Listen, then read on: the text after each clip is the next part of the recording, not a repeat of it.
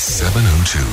The UK Report with Adam Gilchrist. Hi, Adam. Fundraisers for Islamic State. Tell us about that.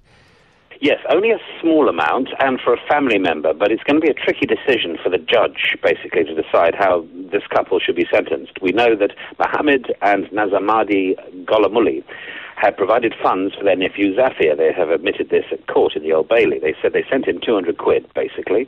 They were both arrested last year. They acknowledged they knew he was with ISIL in Syria at the time. It is, of course, illegal because the nephew is engaged in unlawful activity under UK law, but it's still a tricky call because, number one, it is only £219 to be exact. Number two, there is a feeling that they were sending money to a loved one, a family member who they were trying to keep alive. And number three, they were also funding terrorism. So the judge at the Old Bailey will decide their punishment, and the best guess is a lengthy but suspended prison sentence, but the judge has already said that, this is pretty serious, and I guess one of the key things here is it has to be seen to be more than just a gentle slap on the wrist. Absolutely. Boris Johnson, what is he up to?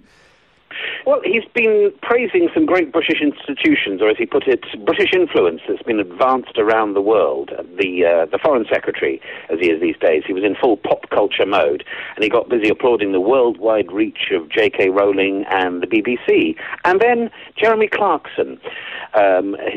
Clarkson's Top Gear programme was, of course, watched in 104 countries by 350 million people, and the format copied by a dozen more countries or so, although he's now gone from Top Gear. I suppose, on the one hand, fair enough. On the other hand, though, he was talking about Jeremy Clarkson.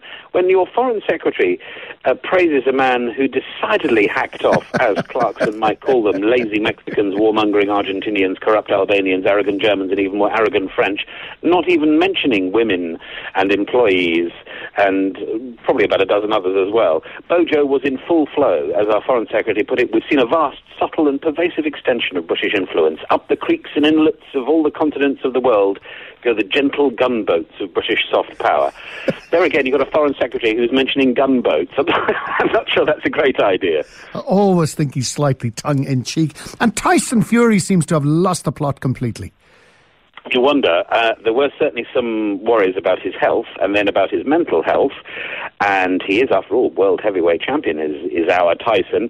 But he pulled out of a rematch with Vladimir Klitschko in July because of an injury. And then he's pulled out of one this month. And the thought was, well, maybe actually he's just a bit too far gone. And certainly people concerned that mentally he may not be all there.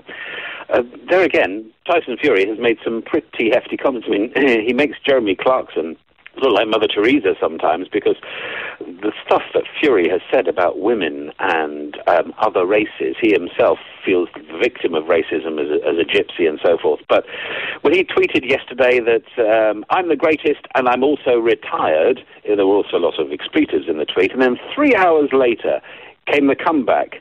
Ha ha ha, you think you'll get rid of the Gypsy King that easily.